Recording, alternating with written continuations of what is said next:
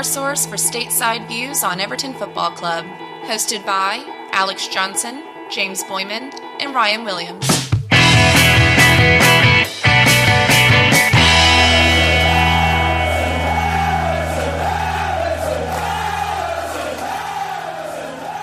Ladies and gentlemen, welcome back to the American Toffee Podcast. James here, joined by Ryan. Unfortunately, no Alex with us to celebrate Everton's 3-0 win against Leeds United at Goodison Park. Everton's biggest Premier League victory since September 2020 in the 5-2 victory against West Brom. Biggest win while conceding 0 goals in the competition since the 4-0 win over Manchester United in April 2019. A desperately needed result for the Toffees, which they get, claim all 3 points, and we will be diving into all of the details. It was a sensational day to be a Blue. Before we get into instant reactions, just a reminder to please subscribe to the show, leave us a rating and review on your podcast platform of choice. If you want to follow us on social media, you can find all of the links at linktr.ee/USA Toffee Pod. And if you want to join our Discord, you can do so by going to invite.gg/ATP. Those links will also be in the description of the episode. Now, without further delay, Ryan, over to you for your instant match reaction. Wow. It sounded like the U.S. Hot Rod Truck and Tractor Pull ads. Remember those things? Yeah, something like that. That's great, yeah. Spring National. That was fun.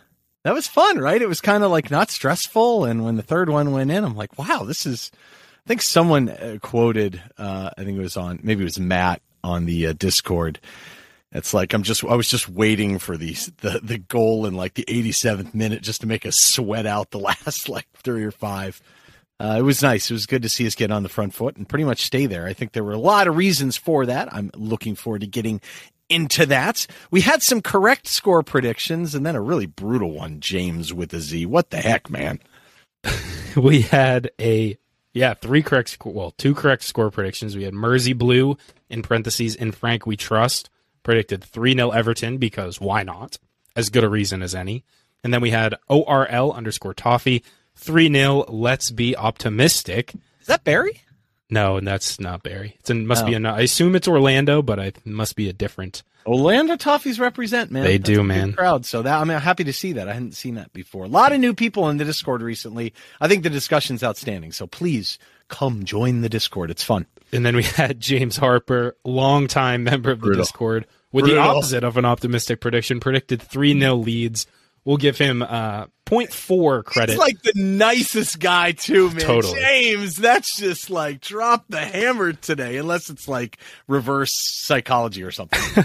Hey, I've been known to subscribe to the reverse psychology regarding score predictions, although my prediction was 8-7 in favor of Everton. That did not come to pass, though at moments it felt like it could get away from us and become that. But before we get into the match, let's set the stage a little bit, because I believe it was on Friday there was an interesting clip that came out from Ben Foster, Norwich City goalkeeper, from his podcast called The Fozcast, which, terrible name in my opinion, but hey, more power to him.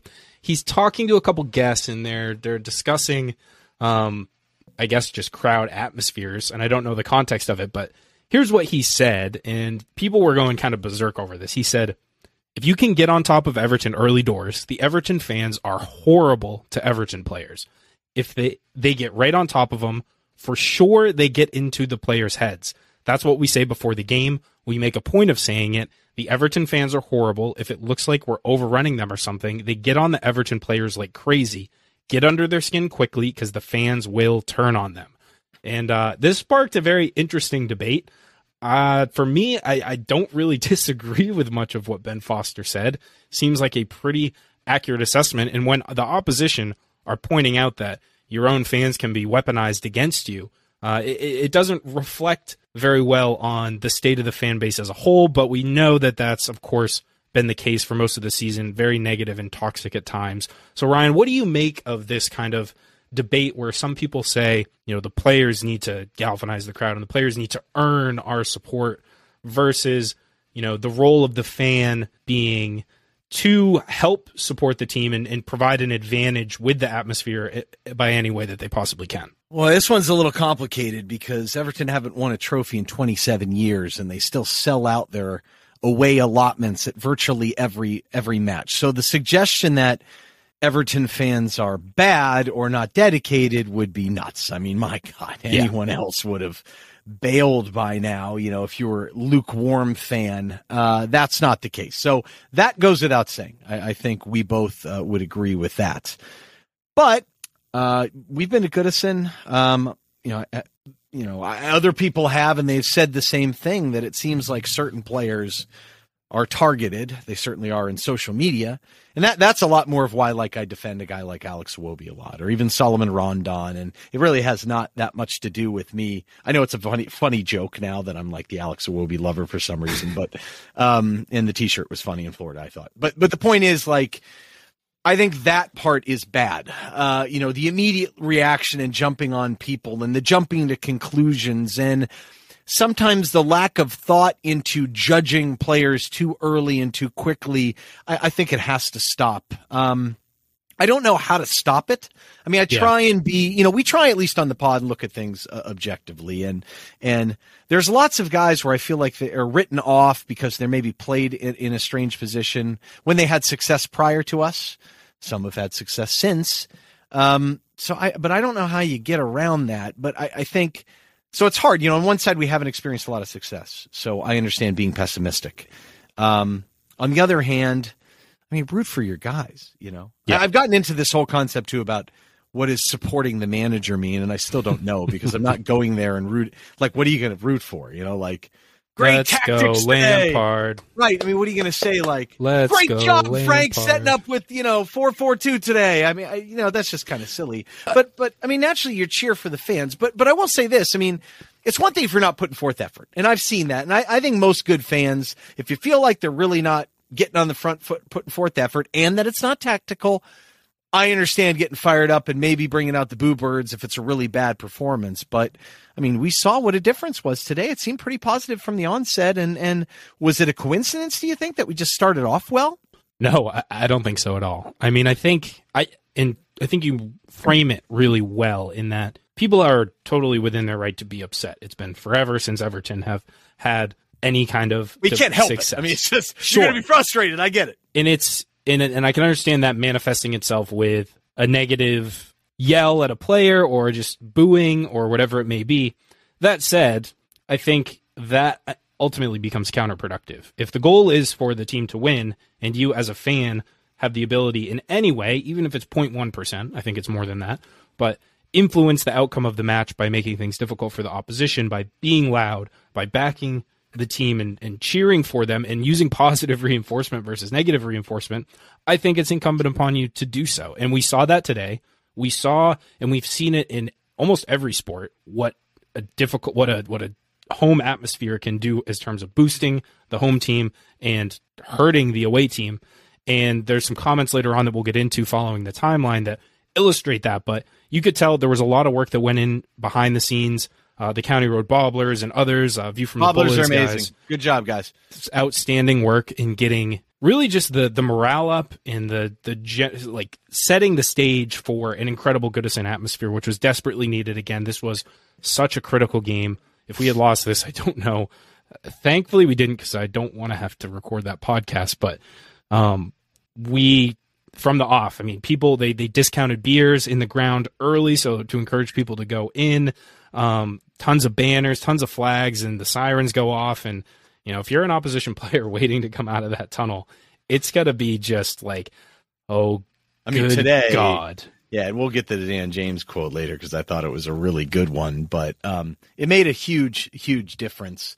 I think a lot of things made a difference, though, today. There were a lot of contributing factors as to probably why we could start on the front foot, and I think when the lineups were announced, I think it said a lot. I actually felt incredibly different right after the lineups were announced when I started looking at it and thinking, we can win this thing. We actually should win this thing. I don't know how you felt when you kind of saw them up front, pop up, because it was very telling, I thought. Yeah, I thought so too. But let's start with Leeds lineup, Ryan, because Bielsa made some decisions that, we had really criticized Frank Lampard for just a few days ago in keeping basically the same lineup in place from just having a game 3 days ago against Villa.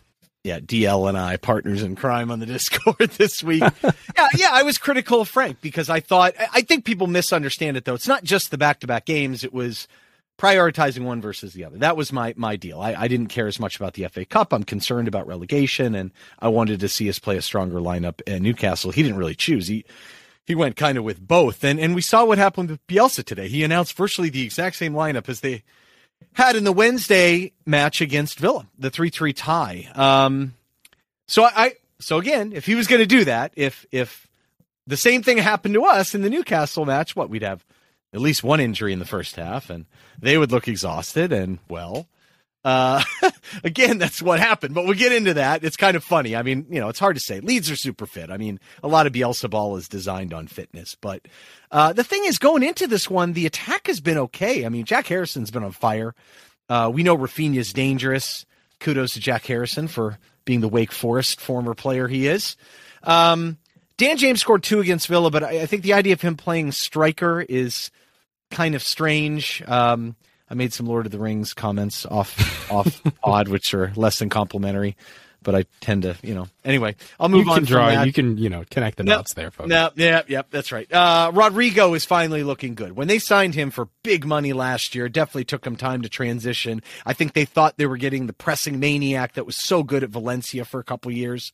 But look, they miss Phillips so badly. And you look at that back line and it looks ugly. I mean, their expected goals against is 18th in the league, 39 goals against. But even worse, they've given up like 43 because Meslier has the worst post-expected goals shot differential in the entire league at negative 5.9. That is just... And he was so good last year. Goalies do fluctuate a little bit, and I think that stat's tough because, one or two things that go in and, the numbers calculate. Pickford's are bad again this year, I might add. The last thing, too, that I found very amusing is the graphic listed as like a 4-1-4-1. Laughable. They probably don't have the graphics for like the 3-3-1-3 or the 3-3-3-1. Bielsa's favorite. I love personally the 3-3-1-3. It's like my favorite setup he's ever used. But today I think it was more the 3-3-3-1. But yeah, they missed Phillips. And if you remember Phillips, last time he quarterbacked Leeds really against us, he just bossed the game, and they really missed him today. And I think they struggled with our pressure. Now, I thought the Everton lineup was curious. We've seen a lot of that attacking in 3-4-3. We saw a little more defending with back four where Coleman would drop, whether that was, tracking St. Maximum or not. That was kind of the shape. And we saw, 3-4-3 the match before in the FA Cup match. This didn't, I'm sitting there, I'm like, is this a 3-4-3 when it was announced? It didn't seem like the personnel quite fit that, and sure enough, it did not. Yeah, so we had 4 changes. Lampard elects to bring in Dominic Calvert-Lewin, very positive. Alex Iwobi. Donny van de Beek makes his first start in an Everton shirt. And then John Joe Kenny also included. So you have Coleman and John Joe Kenny. On the other side of that, you have Townsend, Gomez, both dropping, as well as Mina and Gray, of course, due to injury. And so, like you, Ryan, I was a little puzzled and perplexed by the personnel selection, wondering what formation are we gonna? Is he gonna shoehorn these guys into the formation that we've used in the last couple matches? And it turns out, thought maybe, okay, is Iwobi gonna maybe play wing back? Coleman as the third center back with John Joe Kenny. No, turns out none of that was correct. It's a back-to-basics 4-4-2 approach with Ritchie and Dominic Calvert-Lewin up top, Iwobi and Anthony Gordon in the wide spots in midfield, and then John Joe Kenny at left back, which as soon as the game started, I kind of gasped, a little worried about that, given the long-term concerns about John Joe Kenny's quality. But, of course, he, I think, shone quite brightly today, as we'll discuss in depth as we move into the timeline. But before we do that, Ryan put together some really interesting observations regarding Lampard's history playing against Bielsa because, Ryan, you can just take it away and walk us through the thought process here. Yeah, it made me feel pretty good, honestly, because I started thinking about things, and I'm like, God, Bielsa's so tricky to play against, in this league in particular. It's pretty unique. Some of the formations and the structure he uses in terms of creating pressure and whatnot. And I started thinking about it, and I'm like, Frank has played against this guy a bunch, and that's got to be a huge benefit. Now, the problem is when I remember him was when they first played against him when he was at Derby, they just got the daylights kicked out of him in the first 2 matches. But then it went back a little bit farther, and I looked and I remembered, oh yeah, they were in the playoff together. So they got to play back-to-back matches against him. And that's where Frank dialed up that diamond midfield that he talked about in his conversations with Gary Neville. Worked so well. I don't think they got through, but the point is, it's kind of interesting that was successful, and they eventually kind of lost.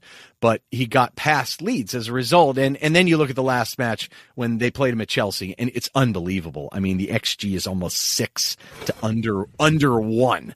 I mean, and what I found very interesting was the Havertz mount ahead of N'Golo Kante. That's pretty aggressive. And, I've had some concerns about Donny van de Beek playing kind of as that 8 or playing deeper. Now, we've seen him do it a couple times. I remember watching him play it with Nemanja Matic and looked good. I think it's a little bit of a waste of him. But I should have thought more about that, and known that was a little more a possibility, because I didn't really think that was necessarily how they were going to set up, but it was. But anyway, the overall point is that Frank has shown progressive success, I think, against Bielsa. And I think that's really encouraging thing. And he's still a young manager, and he's got some things to learn, but the team just seemed coherent today. But I also think it's worth noting that the team is playing, I think, the way some of these guys kind of should play and play in their strengths, Iwobi in particular today. And I think we saw it. Leeds' shape was interesting, I think, when you look at it. I mean, I think there was a concerted effort to attack in the wide spaces, and I think to stretch out a 4-4-2, that makes a lot of sense. But I loved how we really kind of stayed compact in our pressure. Like, we really went at the middle of them several times, and we did not give them a lot of time on the ball when we triggered the press. And it seemed like it was pretty in sync. I don't know what your thoughts were. It's interesting to look at the tactical setup and the shape. You know what I mean? It was very, very unique, as most Leeds matches are. Yeah, the shape is fascinating because you have Leeds kind of scattered. They based on their average position, they're leaving a lot of space open in the middle. And in that space, you have basically like 6 Everton players all kind of jumbled together. You had DCL and Richarlison kind of obviously leading the line, but you also had Alex Iwobi and Anthony Gordon kind of on either side of them. I think they switched sides a couple times as well, which might impact that. Yeah. But they also had a ton of freedom to both get up and down while maintaining defensive responsibilities, but also to cut inside, cut across the pitch with the ball at their feet, and really drag Leeds players out of position. And you hit on the press, Ryan. I thought that, and we hit on this in the Twitter Spaces post-match, in some ways we were trying to maybe not out Leeds, but bring some of that similarity in the intensity of the press. But we did it in selective moments, and I thought our decision-making there was really, really effective. When we chose to press, it almost always resulted in generating a turnover or at least putting Leeds out of their rhythm. Early, it was really good. Yeah. I mean, early, they were really struggling with it. It was more aggressive. We took the foot off the gas a couple times after we scored a few times. I think what's really fascinating, too, is if you look at the attack sides, Leeds was 42% right side, 42% left side, only 16% down the middle. Now, we were only 23, but I felt that from Leeds. Like, they really didn't go down the middle. And probably my favorite part about average positions, Michael Keane. Michael Keane and Holgate to an extent. Holgate was more covering, which is funny because he's normally more aggressive. Watching those guys take turns kind of stepping up into any sort of gap that would be left by a fairly aggressive ball-playing duo in Allan and Donny van de Beek, I thought made all the difference in the world. It really limited and kept Leeds' shots way outside. And those shot numbers, I think, are pretty indicting of how dominant I thought we were. Yeah, 100%. I mean, you look at Leeds took 71% of their shots from outside of the box. You have it all day. Go ahead. Yeah, exactly. 0% from in the six. Well, I shouldn't say it. Pickford's like the worst at those. But and then almost backfired on us a couple times. But that's ideal, right? I mean, that's exactly what you want. You force low percentage shots, leads to better outcomes more often than not. And on the other hand, Everton, we took 48% outside of the box, but 48% inside the 18 and 5% in the 6. I'm guessing the 5 was probably that first goal, which we'll get to very shortly. But yeah, you take better shots from better positions, you're bound to create more chances, and we were by far the better team in terms of chance creation today.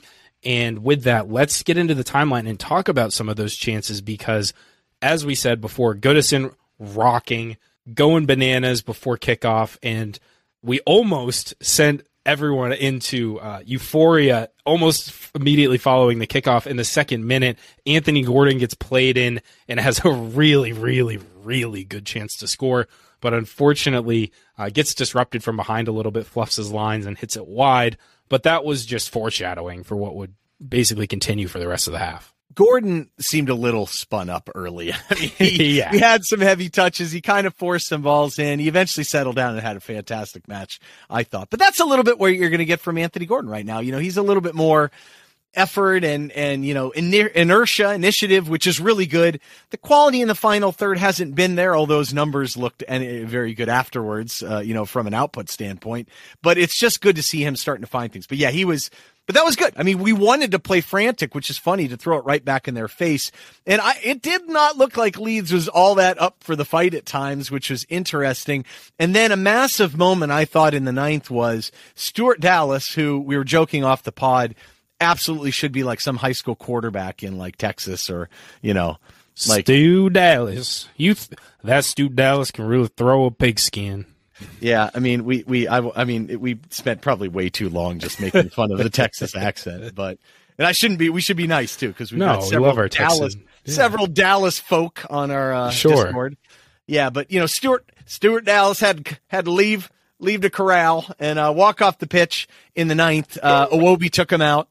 That's maybe a little aggressive. Although Hawks Iwobi was throwing his weight around today for whatever reason. But yeah, this begs the question, you know, the comment that we had against Newcastle, the Gray and Mina injuries. I mean, it's hard to just say very easily, oh, they're overworked. You know, that's too simple. But it's a risk you take, you know, when you play guys that much, but they don't have a tremendous amount of depth. He's a fantastic player for him. That's a massive downgrade. And I mean, you know, you just start to feel it like, maybe it's our day, you know, and sure enough, a minute later, 1-0 to the Toffees. This one was the captain himself, Seamus Coleman. It starts off with some really neat buildup. It's Anthony Gordon really getting this move kicked off with a really nice one-touch pass. He receives it from Seamus Coleman. One touch into Donny Van de Beek, making the run into the box. Van de Beek squares it to Dominic Calvert-Lewin, who can't quite get on the end of it, but kind of pops it in the air, and then Seamus Coleman, continuing the run from when he handed it to Coleman, just goes full lunge, heaves himself into the net to get his head on it, puts it in the back of the net, and then Goodison goes bananas, and Seamus mean mugs the heck out of that celebration. I mean, running to the corner, just the scowl, you could say, you know, an authentic hard man right there, finishing that, and it was just a beautiful, beautiful start. It was a terrifying look. I mean, it really did look like Stuart Pearce's goal after he scored in penalties in Euro 96, where he just looks possessed and like, I mean, it was way more than when Seamus kicked the board. Remember when he scored, you know, a couple years ago? And he scowls and he like blows a kiss while he's like fury in his eyes. It was just so good. It was slightly disturbing, frankly. Yeah. It was like Waterboy moment when they slowed down and disturbing. But the point was the place was absolutely rocking. Talk about a time you would have loved to be there. You know, I just could not. I mean, it just sounded incredible. They were cheering Iwobi's name in the first 20 minutes. Yeah. What is going on here today? Fascinating stat on this one, which is, it's probably not as rare as you would think, but for as many appearances Seamus Coleman has, when he scored, we should have known it was over at this point, right, James? 100%. From EFC Stato said, excluding penalty shootouts, Everton have never lost in games where Seamus Coleman has scored 21 wins and 6 draws. There's a incredible stat for you. The captain leading the way, leading the charge, putting us up 1-0. And then, you know, Leeds maybe settled into things a little bit, but in the 17th minute, Holgate gets called upon to make a rather desperate challenge on Daniel James, who is being played in on goal. It ends up being really clean and really nice, but it was a last man desperate situation for sure. That was one of those moments where the match could have changed very quickly. Totally. And Holgate played a good match, I think, today, too. So I'm glad that didn't happen, but he does get very aggressive in certain situations at times, and I don't think he's the best decision maker. He was good today. That could have made a big difference. And yeah, Leeds was growing into the match a little bit at this point. Rodrigo is a pretty good shot. I mean, that was from deep, and he had that in the bag today. He just didn't quite execute. He hits the woodwork on this one. I know you said that, but I can't believe swear it. That hit the post. It I believe 100% hit the post. But Jordan Pickford kind of caught out of position where he's really nowhere near it. I mean, you rarely see those types of shots hit where it's dipping well. I know. But he's still, even for, no keeper saving it, but he was nowhere near in position to make any kind of play on it. So bailed out a little bit, not to, and a bit unfortunate for Rodrigo. Not for the last time on the day, but a really nice strike, and maybe struck some fear into the hearts of Everton fans and players alike. Yeah, and then there was this great moment in the 22nd because Graham Scott, the referee today, I'm telling you right now, was absolutely awful. Sorry to say that, Graham. If you're listening, I apologize. Actually, no, I don't apologize because it was just embarrassing. I mean, he missed so many calls I couldn't even. But this one was one of my favorites where Luke Ayling goes up, and Luke Ayling seems like a lovely chap, but he gets a little out of control and over exuberant at times. He kicks Holgate straight in the face. And look, I'm not saying it's a red card. How is that not a yellow? I mean, literally boot to the face. It wasn't bleeding. I mean, he's okay, I guess, but how is that not a yellow? I just don't understand that. If that's not a yellow, what is a dangerous play yellow? Does that even exist then? Like, seriously, do you have to launch in and karate kick someone in the face? Is that a yellow? God, what's a red? Like decapitation? Yeah, I mean, it feels like if you were doing an instructional video for referee training and wanted to do a demonstration on what is a dangerous play yellow, that one fits the bill exquisitely. But that was in the 22nd minute. In the 23rd minute, all of those negative thoughts went by the wayside because Everton win a corner. It's Anthony Gordon on it in the absence of Damari Gray. He swings it in. You saw the Everton players prior to the play forming a little bit of a little train and then breaking in multiple directions. Dominic Calvert-Lewin and Michael Keane sort of heading to the middle of the 6-yard box, and AG puts this one right on Keane's head. A really, really nice header. Bangs it in the back of the net, destroys Patrick Struck. Again, he's a pretty decent-sized guy, and we're up 2-0. We're flying inside a half an hour. Let the party start. I'm sorry, you don't have a choo-choo train in the notes, and that really threw me because I was thinking more like a stack in basketball, which is a common thing. And now that I think about it, it really was like a train. And now I'm thinking of wedding dancing and stuff, and I'm like, you've just it was like a mamba. It was like a mamba. Interesting. This is a phenomenal header, honestly, by Michael Keane. I mean, he's got a guy under him, goes over him. Dom is there too. I think it's a pretty good service ball. I don't know if it was supposed to go there because both guys kind of went after it. I mean, Keane just blasts this thing. I cannot tell you how hard that is to do with the guy under you running straight through, totally fearless, head right on it. Leeds is 18th in the league in set-piece goals against. I think they're probably last now, tied for last. And that's their big problem. They have been since day one for Bielsa. I don't understand that. Part of it's personnel. He doesn't necessarily play the biggest guys, but it's got to be more than that. I can't believe he stubbornly hasn't fixed that. And I love Marcelo Bielsa. He's debatably my favorite coach in the last 20 years, but this is a mistake. But we're up 2-0 here, and we're absolutely flying, and the place is absolutely going crazy. And this is where I felt like we really started putting the pressure on him at times. In the past, we might have backed off a little bit, and eventually we did, but we kept coming at him. Can we talk about John Joe Kenny for a second on this one? Playing off the wrong side. It was like a double Cruyff turn, stuffing Rafinha, first of all, several times before this, who's their danger guy. In the 26th minute, goes forward, does this double Cruyff turn, pulls back, kind of lays it off to Gordon. Gordon tries to curl one. It wasn't the greatest, but the point is, that's a dangerous play. And to see John Joe Kenny playing with just such freedom and aggression, God, he was really good today. Rafinha really didn't do too much. And if you take him away, I mean, that was a big deal for us, and Gordon was helping a lot. I thought Gordon and Iwobi's ability to track back and really help makes the 4-4-2 work. They had to put in a lot of effort today, no question, but they did, and I thought it made a big difference. Yeah, Jonjoe Kenny just brimming with confidence. It's not something we're super accustomed to seeing from him, but what a great move. And at that point, I was like, I think this might have been when he was called Jonjoe Shelvey by the announcer, actually. It might have been shortly before that, but I mean, in his defense, there's only 2 Jonjoes out there. But right. I mean, seriously, man, come on. Is this also the time where he realized we switched to 4-4-2? Yeah. Despite playing 4-4-2 from the onset. I mean, the second I saw that, I'm like, that's not real. He did not seriously and you can tell he's trying to be smart about tactics and stuff. I'm like, really? Come really? on, man. Come on, really man. Come on. But it was great to see Jonjoe Kenny in an unfamiliar position, brimming with that type of confidence in the final third as well, and looking to create for his teammates, and Anthony Gordon really desperate to make something come off, trying to shoot pretty much any opportunity he got. But really strong from Kenny, and that would continue for the rest of the match as well. In the 28th minute, Daniel James picks up a yellow for a foul on Richarlison, basically stopping him on the break, which of course sets the stage later on in the match, which became quite interesting. Yeah, and for love of me, I'm going to mention it now because I don't know when the heck it happened. But the point is, this is another great, fantastic job, Graham Scott, where Daniel James later in the match, when Pickford comes out to play a ball, absolutely submarines him, takes him out. Air Pickford, people were making cracks about. But it's one where he looks dead at the keeper, does not look at the ball, puts his shoulder and just hammers Pickford. And I just don't understand. I understand the Premier League now apparently is it's not a foul unless someone's bleeding. But that was ridiculous. And I just don't. Pick could have gotten hurt.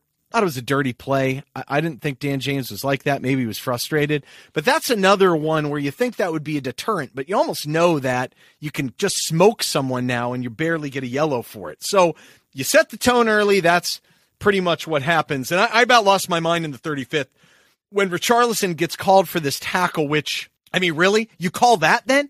Like, I just felt like it was really one-sided at this point. Alon at one point got hammered like 3 or 4 times. They finally called a foul after he had to lost the ball, won it back, and then like held it between his legs and like tumbled along with it for them to finally call the foul. It was awful, man. It was very frustrating. But look, I just love the freedom that we played with today. At this point where you could tell we were a little gassed going in the second half, Alex Iwobi really came on here. There was the one play where Iwobi kind of received the ball from Richarlison off the side, made a little move, leaned back a little too much, tried to curl it into the corner. But I love the fact that Iwobi felt the freedom to cut inside, receive the ball in the 18. Like we were throwing guys. Gordon was doing the same thing, throwing him at the ball on the other side. And then the 42nd, Iwobi plays this lovely little through ball. DCL does not miss this one by too much. You could tell he was a little off today. Just getting back. His presence was definitely valued, his ability to run behind here. I mean, this doesn't miss by much. If this thing goes in, I mean, Elise should have just walked off at halftime. How do you think Dominic Calvert-Lewin played today, James? Because I thought he was important, but he seemed a little off. Yeah, I mean, as expected. I think he's still sort of working his way back in, but there's no denying that he brings just a completely different element to the striker role that we have desperately missed. I thought his hold-up play, especially in the first half, was just critical to how we wanted to play. Even his ability in the air is superb. He's winning a lot of aerials. When his little bun stays in, he's a top-notch player. But when it falls out, and you get a glimpse of those locks, things start to drift astray. But yeah, I thought Dom was really good. His hair doesn't matter. It's what car he drives to of course, sure. But anyway, yeah, I thought it was a really encouraging performance, something to build on for Dominic Calvert-Lewin. Obviously not his best. But then in the stoppage time of the first half, Rodrigo comes back for another bite and looks to strike almost the exact same shot. And this time he hits like the intersection of the post and the crossbar, top 90. And it's another just beautiful strike that's unlucky for him.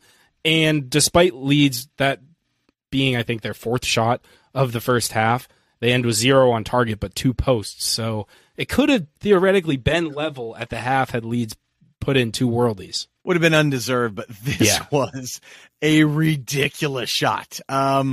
Pickford was beat, too. Is it flat out beat, which, I got to shake my head about a little bit. I swear, I maybe just didn't think he was. I mean, he already had a crack earlier. This was just an unbelievable shot. It's the type of shot that I almost thought it deserved to go in. It was good. But it would have been against a run of play, really, for the most part. And it would have been just an absolute worldly. But hey, man, it wasn't their day today. We were the better team, and we go into halftime.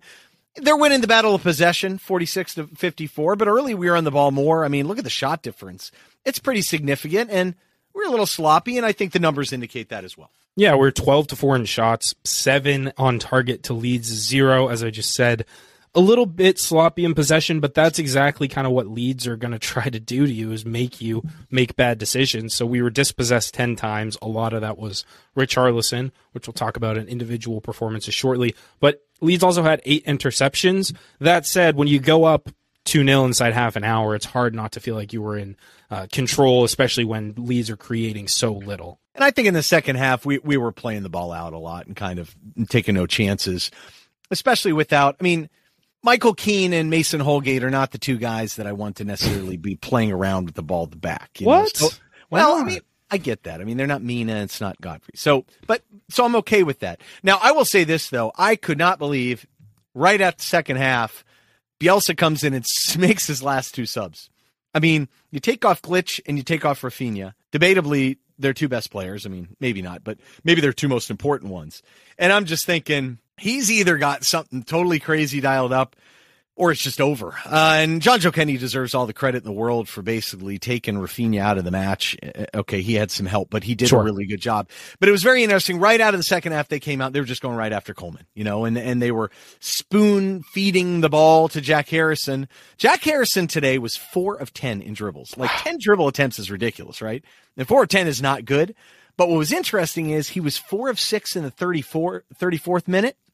0 for 6 after that, 0 for 3 in the second half. So despite them really attacking down that side, and they were getting deep, they were getting into dangerous areas, never really came out with anything too much. And we dealt with it. We showed some character. We dealt with it pretty well. And you're kind of wondering when we would make our first sub. And we've seen a little pattern here. 72nd minute. That's, often you see the 60-minute sub. That's a little more the more common one. Maybe this was a little bit late, but it was a kind of a curious sub because you're thinking, all right, how are we going to line up now? Dele Alli comes in for Dominic Calvert-Lewin. Probably the right thing. I mean, he had just gotten back. That's good. You figured Richarlison would kind of play up top, but they almost were playing as equals, and it was just nice. The attacking guys just had a lot of freedom, and I think that was probably key to the match because it's not some rigid old-school 4-4-2. It was pressured high, had a lot of freedom, and Ali started to grow in the match a little bit too. He had some moments for sure. It'll be interesting to see him and Donnie kind of played together.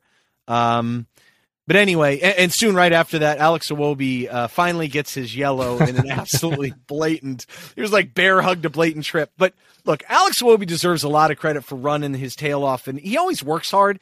But I've never seen him so physical. Like, I mean, he was really going into duels shoulder down and blowing guys up at times.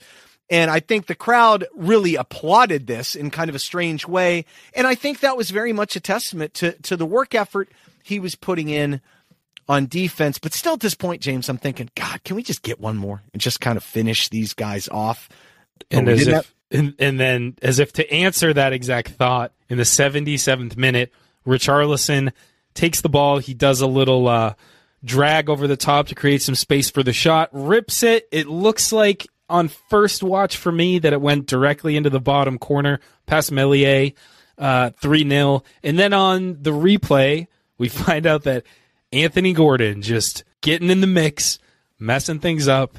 It takes or not messing things up in this case, but taking the ball, I think, off his heel and sending it into the bottom corner. Richarlison celebrates like it's his.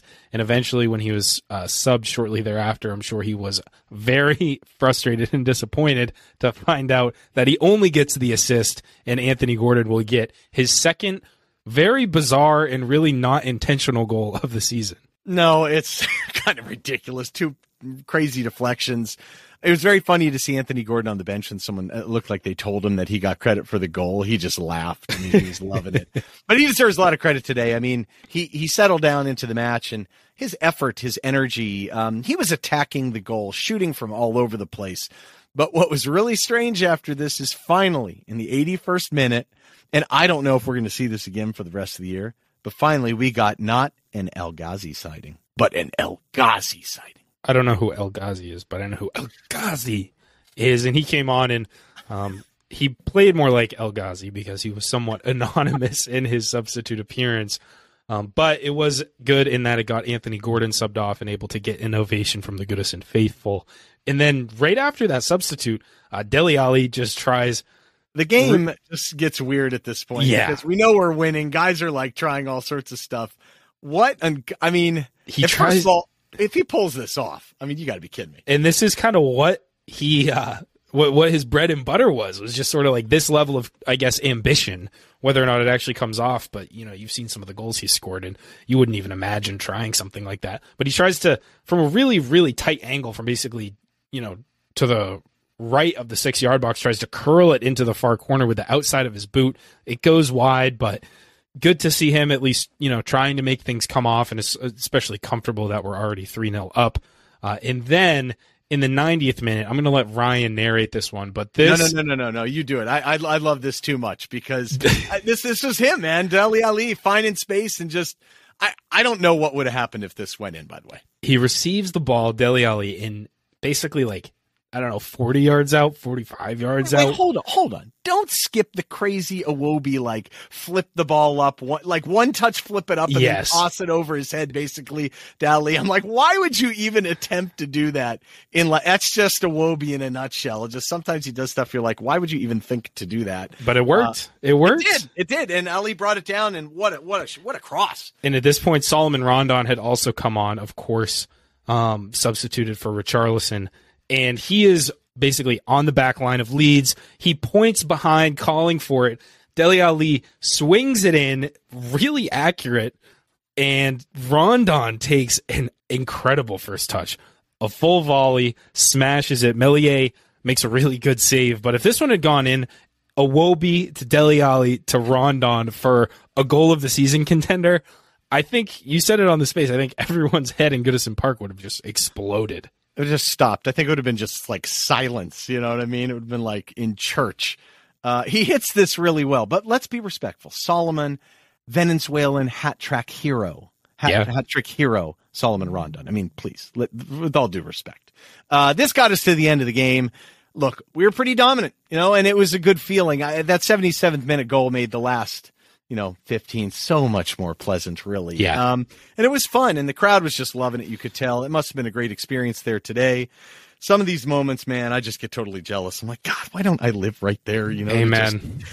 One day, maybe one day. I thought we were pretty dominant. I don't know how you thought. Some of the numbers too, I think, in terms of shots were pretty stunning and not unprecedented, but man, we haven't really seen that sort of output in a long time.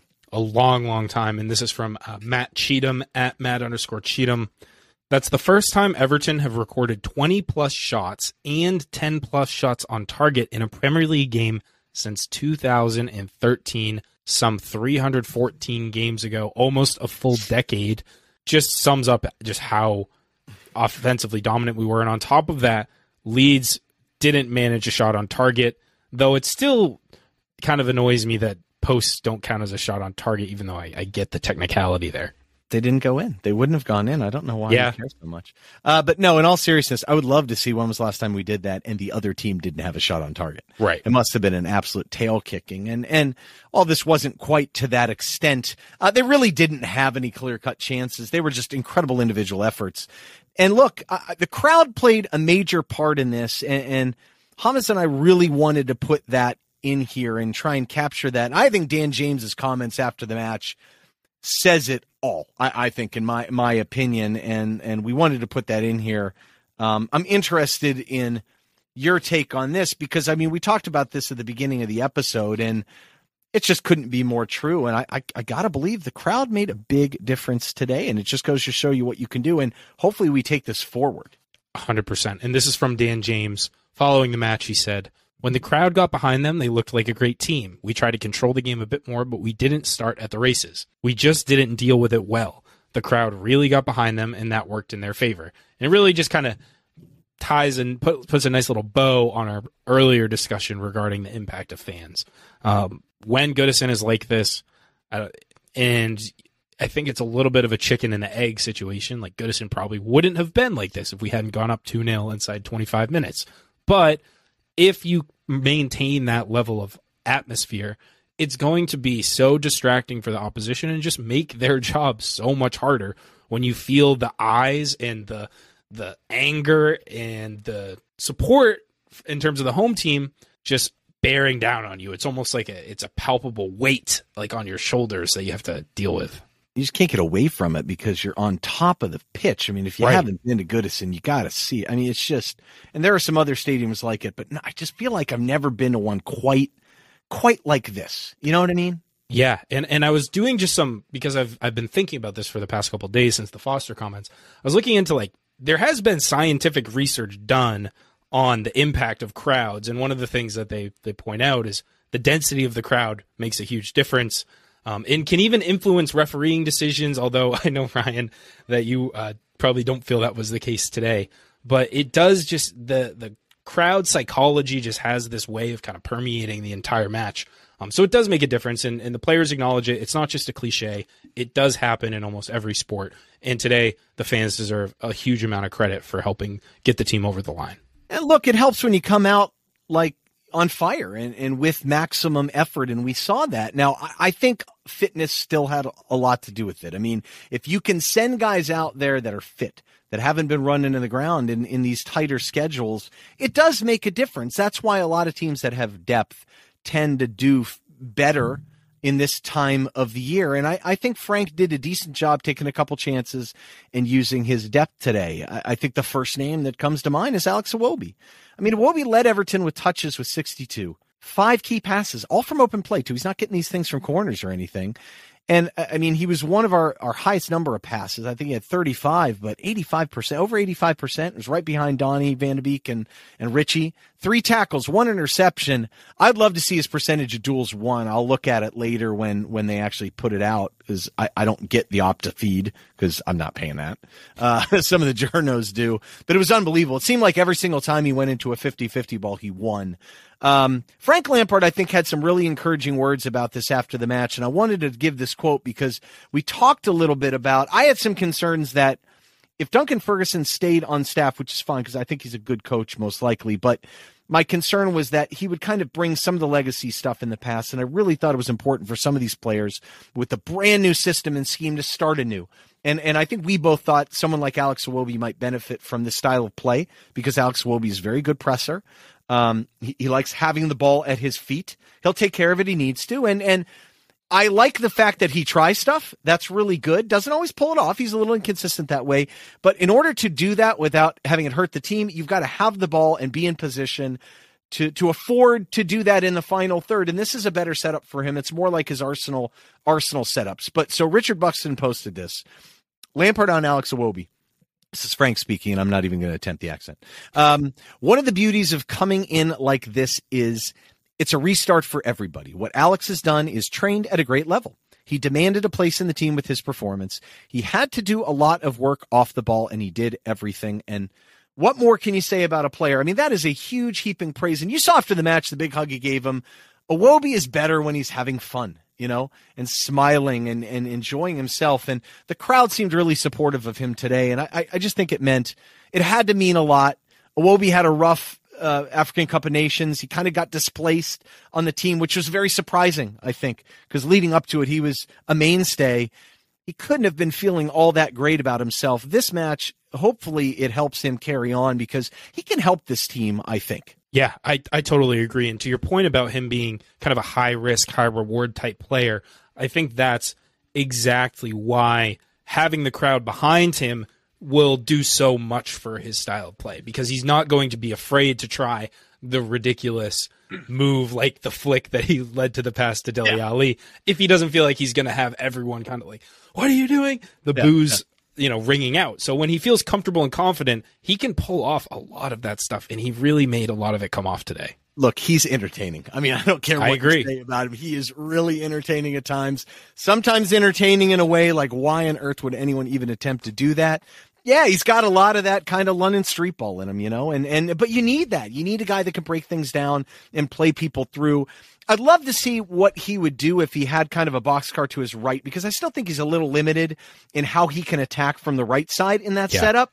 But one thing he normally does do when he's out there, and even with Carlo when he played deeper, he does take pretty good care of the ball. I mean, he's not giving it the ball away all the time. He tends to err on the side of caution, but I was really impressed with his defensive efforts today.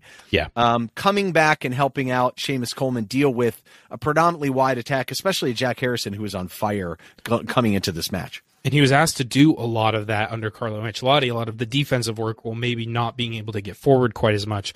And just one last thing on Alex is I'll say that the things that make him a good player, in that he can try a lot of things and brimming with confidence, are the same things that can make him an incredibly frustrating player. Why I think so much of the fan base had written him off up to this point, because when it's not working, it just looks it doesn't look good, right? So you can kind of understand that, but hopefully a new leaf, as Lampard points out, a fresh start for all involved, and that's can only mean good things for players who have maybe struggled up to this point. Another player who was excellent today, Anthony Gordon. We talked about him quite a bit already. Maybe just the sheer endeavor outweighing the quality for him up to this point. He gets the goal with the asterisk, gets the assist from the corner, of course, but he was all over the place, switching sides, cutting inside with the ball, really confident with the ball at his feet, gets 5 shots, all of which were on target, 2 for 5 in crosses. No bad touches for him, which is a nice thing to see, because sometimes his control has been a little bit off in the recent past. Dispossessed 3 times, but also had 4 tackles and led the team. I think he does a really good job of taking the ball and getting the ball into space when he has the pace to beat people. So sometimes it's not the best in close quarters, although we saw a really good one-touch pass to spring the first goal. I just like him on the left. I think he's better on the left. So when you put him on the left, you know what you get? 5 out of 5 shots on target. He's a threat. Now, were any of them complete bangers? No, but that's not really the point. One in the second half was pretty good. The point is he's a threat that way. And what's really impressive is his pressure and his athleticism. I mean, the dude can fly. We're talking the other day, and he's gotten so much stronger on the ball. You can just see him grow, and he's confident. It's going to be very interesting to see what happens when Damari Gray comes back. I still like Anthony Gordon running at people off the bench, but how can you argue with what he did today? An assist off the corner, a goal off the kind of wacky deflection. But I love this. Mozo Football, at Mozo Football, which is channeling my inner Alan Mozo, is like my favorite player in League MX, who we saw in Florida. Long story short, Anthony Gordon had more shots on target, 5, attempted more crosses, 5, won more total duels, 8, and suffered more fouls, 2, than any other player against Leeds United. Well, a couple people suffered fouls too, so it's a little bit accurate. But the point is, he was all action today, man. Put a lot of pressure back on them, and like I said, the Iwobi Gordon tracking back really helped us. And hey, Iwobi was fresh; he could do it. Gordon's played a lot of minutes, but he's young, he's got legs, and I think Frank did a good job playing to our strengths today. The one tactical twist that I was a little concerned about is, and still am a little bit at times, Donny van de Beek playing deeper. I don't love. But I think against some of the weaker teams, he can kind of get away with it. I thought today, I mean, the one thing you cannot deny about this guy, though, he does put in the effort, he fights, and man, can he pass. His first touch is so good, and his passing in terms of weight and directional accuracy is really elite. I was so happy to see him sneak into the final third a couple times. The first goal is a classic Donny van de Beek, where he kind of, slowly kind of sneaks himself into a dangerous spot. And he's found with acres of space because he's so smart in terms of his awareness, and finishes it off. But for the most part, he played deeper today. He was getting stuck in. Him and Alon played very well as a team together. I don't know how much we can expect that to happen against maybe some of the tougher teams with a more robust midfield, and Leeds was probably a little tired today.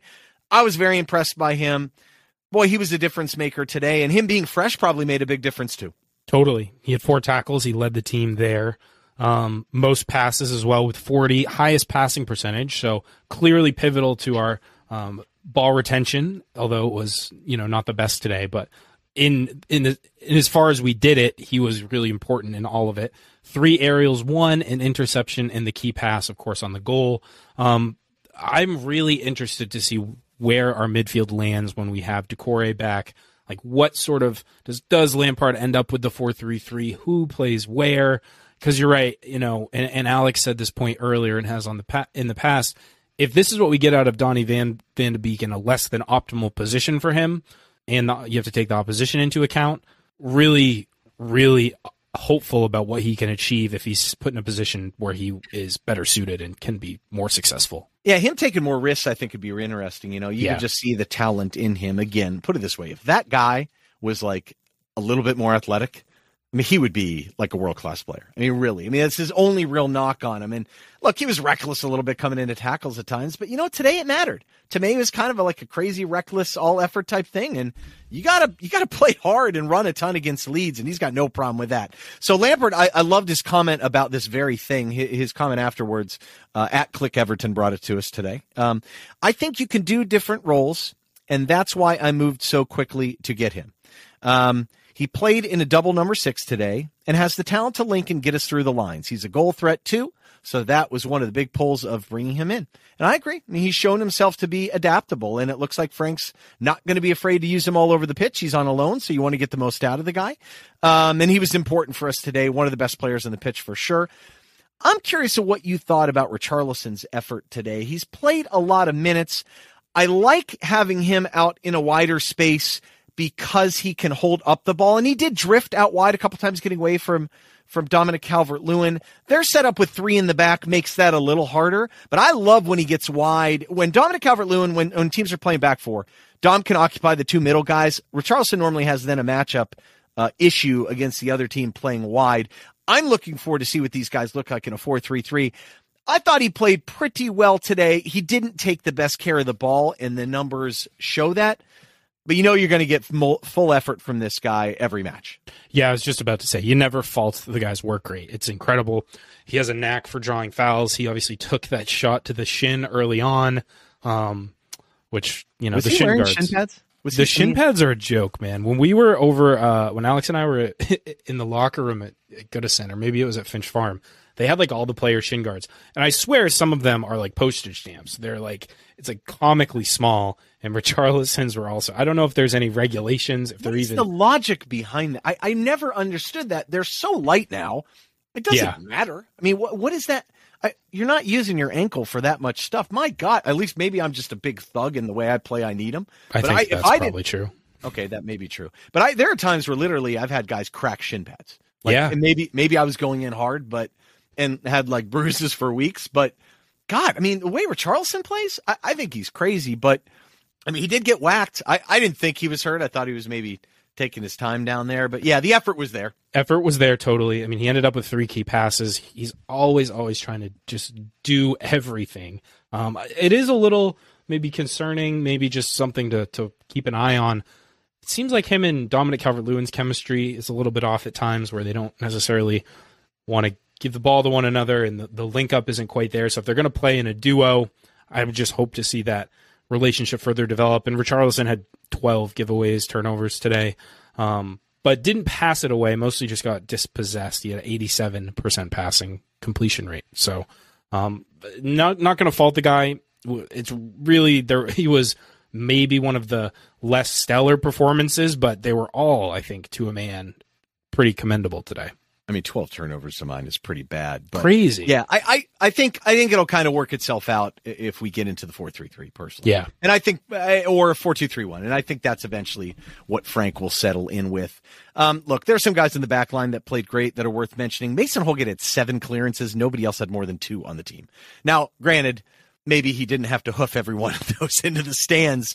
But I thought other than the one, he has one reckless moment every match, right? He always does. But him running back and beating people and using his pace and his anticipation to win the ball, not allowing us to get played behind, was crucial today. And I can't say enough about John Joe Kenny. 2 tackles and 3 interceptions, 2 key passes, 3 dribbles.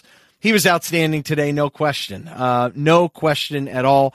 Let's get into some listener comments before we hit man of the match. Let's start out with the opposite of the wee man, the big man, Matt Clevy at Matt Clevy.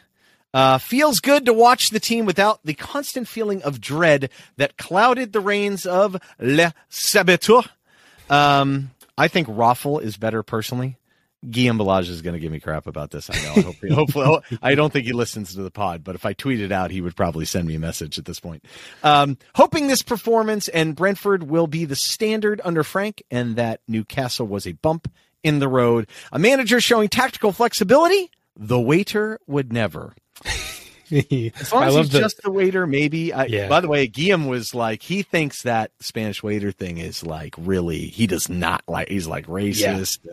And it's maybe crossing a line a little bit. I mean, I think it's more just jovial, stupid at this point. It's kind of meaningless, and he's being a little sensitive about it. But yeah, the flexibility is key. I do think this has a little bit to do, though, with Leeds kind of playing on a short leash and not playing very particularly well. But the guys that you expected to perform and then didn't, and you got to give Frank credit for that. Yeah, and you can only beat what's in front of you, right? So these guys, they did just that. We had Sean Kahn. Also, both Matt and Sean were in the Twitter space. If you want to check that out, it's on our Twitter feed. You can go listen to the replay. By the way, if you're playing pickup soccer against Sean, he has no left foot. That's what my 12-year-old said when they were playing in Orlando. Like, what a jerk! What a jerk do you have to be as a 12-year-old? Be like, dude, why don't you go to your left? You have no left foot. Like, what? How is that my kid? Like, what a jerk! Anyway, I thought it was very funny. It was funny. We had Sean. He's part of our dialogue in the Discord. He's great. Go ahead. Sorry. He said, really was impressed how we looked at it from the jump. Leeds is always a tricky opponent, and think a lot of our fringe players, Iwobi, Holgate, Keane, Kenny, had standout performances. Everyone played within their strengths and didn't do too much. 2 games in the next 2 weeks will help. I think that's a really good point to end with. Finally getting a little bit of a reprieve, some rest, hopefully get some guys back to full fitness, maybe see some people returning, and we'll go from there. Next up we have... Go ahead, Ryan. I agree. And his point is, like, Frank is the one that's placing him in positions to succeed. And that's something that the previous manager did the complete opposite at times, which is striking because he's not been here that much. I mean, I think him playing Townsend the other night on the left side was a very bad idea, but he also didn't claim to do some player audit. Like, it's going to take time for him to understand what these players can do. But this was an audition for some of these guys. You could feel it, and they came forward. And I think that relates very much to Josh's comment here that is now in front of us. James is throwing me a curveball there. He just actively put it on our sheet and deleted it. But anyway, at Crypties, I thought Leeds were really poor. I could totally picture him saying that, by the way. Yeah. But we jumped on them from the start, which is what fans love to see. Yes, agreed. VDB or DVB, I mean, you can use many different initials. Was class. Iwobi battled more than I've ever seen him do, and I think we said it a million times. Iwobi was a physical presence today. He's not a small guy. No. It was good to see him use his body. And I like Dan McCardle's comment here because it kind of pivots. We focused a little on John Joe, but he's got to be in the shout for man of the match. He's up there, and Dan said, never thought I would see it, but John Joe Kenny with an MOTM performance at left back, stellar first half containment of Rafinha, and several dangerous runs forward, emblematic of a passionate and organized performance from the entire team. Really like that from Dan. We then had A. Freeman at A. Freems 11, said awesome response from midweek. Gordon and Iwobi were brilliant and relentless. DCL has strong performance and hold up coming back. Very solid in the midfield, and where did this left back come from? Great question. Also, Coleman's best game in a long while. Very exciting to see. Yeah, we didn't really talk about Seamus Coleman too much after the first goal, which was so important, but I thought he really played well within himself and didn't try to do too much. Was also pretty influential and a lot of minutes for him. Again, we've been hitting on that almost all season because it feels like consecutive games is a lot of minutes for Seamus, but 3 games inside of a week, and this was probably the best of the lot. Against some teams where we're going to have a lot of possession, it would be nice to have some athletic, dangerous play, wide on the right side. But today, young Scottish player, perhaps? Maybe. I don't know if he can really defend very well at this point, but he can definitely go forward. That's a debate for another day. But it's a fair point, and I think Seamus is probably not going to bring too much of that anymore. But he did play within himself, and he had to try and take care of a very hot Jack Harrison coming into the match and did a good job. I like Marco's comment here at Roost96 because, man, the match is not going to be the crowd or the coach. I mean, I guess you could make it that way, but I'm not going to be that person. Frank Lampard and his coaches deserve most of the credit, getting a game like that out of the players' credit where it's due. Now, I'll counter that to say some of these players are better than they've shown. And I think it just took, putting them in a position to succeed to show that. But you got to give the crowd credit. I mean, they really had them fired up. They were positive. That's what it sounded like to me. That's what we've heard from people that were there. And look, they just gelled and kind of vibed together, and we came out like a ball of fire, and we flat out overwhelmed them early. And the Leeds team was tired, and we took advantage of that, and Frank put people in positions to succeed. So maybe they're not man of the match, and we'll get to that right now, but they were hugely influential, and Paul Clement on set pieces is just a miracle worker at this point. Yep. Or the guy before us wasn't very good. I mean, Carlo, we scored a ton of goals off corners and headers and whatnot. Paul Clement has now taken that mantle, former Carlo associate. The guy in between did none of that. So, it's nice to see it actually happening, because I do think we have personnel to be successful off set pieces, and they can make a huge difference. Totally. Yeah, it's night and day. It really is crazy how good we were and then how poor we were for a very specific start point and end point under Le Saboteur. And now all of a sudden we're good again. I think part of it might be, having guys like Dominic Calvert-Lewin back. But there's something to be said for organization and strategy being executed on set pieces. And look, the coaching staff, we've talked about it a lot. We were very excited when we saw the names that Frank was building in his backroom team, and it's starting to pay dividends for us. So fantastic to see. Now, to wrap things up, Ryan, let's do man of the match. Who should go first? Should I go first, or should you go first? This is tough. I mean, there are a lot of good performances, not many bad ones. Yeah, well, look, I'm going to leave, I think, who I know you're going to go with. I won't steal it from you. I'm going to go with Jonjoe Kenny, because he was the player I was most concerned about when I saw the lineup, and I was floored with how well he played out of position. And so just from a pure, my expectations were so low, and he exceeded them beyond my wildest dreams.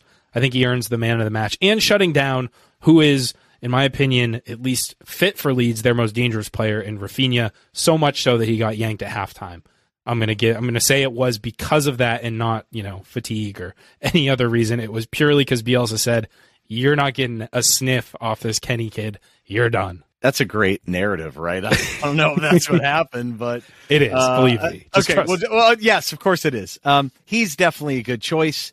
Alex Iwobi is a tempting pick. We gave the numbers. He was hugely influential today. And I think if anything, he would have been kind of the person to draw the ire of the crowd in many ways. And the fact that he really performed with very few bad plays, very few mistakes, and imprinted himself on the match probably got the crowd as energized as anything, because it's kind of like, well, if he's not making bad touches, who the heck are we going to jeer and boo? So until Rondon comes in, of course. But in all seriousness, I think Donny van de Beek probably deserves it. And the reason why I say this is I don't think it's necessarily his best role. I don't think it's most natural role, but they dominated the midfield. We haven't even mentioned Alon. Both those guys were good and influential, and they were kind of like the backbone, and I thought they were more disciplined today. He had a ton of tackles. He won a bunch of balls. He was just when he got the ball, you knew it wasn't going to go someplace bad. But now, all right, fine. Alex Iwobi, man of the match. Let Ryan have his joking victory. Look, in all seriousness, though, I think Alex played with a lot of freedom, and I thought he was just a little bit of a difference maker today. And I think actually the numbers could have been even better. If a couple people got on the end of a couple of his ideas, but he was pulling the strings. I mean, almost every one of those combinations we had that were dangerous, Alex was somewhere in there making a tricky pass or adding something to it. But most important is his ability to track back's always been good. But I mean, him adding that physical element today was massive. He could have very easily come out there, kind of gone through the motions and been totally just bummed out about always being, given all sorts of jeering and garbage. But the fact that he, even coming across the African Cup of Nations disappointment, I think he deserves a lot of credit today. And I think he maybe edges out Donny and Jonjoe Kenny for it, I think. Yeah, I'm going to give it to him. Why not? All right. I love it. And that's a great place to wrap up this optimistic and really enjoyable to record episode of the American Toffee Podcast. If you enjoyed it, listening to it as much as we enjoyed recording it, be sure to subscribe to the show and leave us a rating and review on your platform of choice. Again, all of our links will be in the description, but if you want to find them, you can find them at linktr.ee/USA Toffee Pod. That includes social media, as well as our Discord, which can be found at invite.gg/ATP. We'll next look ahead to the Southampton match, another huge one before we play Man City, and then we go to played Boreham Wood in the FA Cup. So the matches keep rolling. The ATP keeps trucking along. We'll be with you next time. Until then, up the Toffees.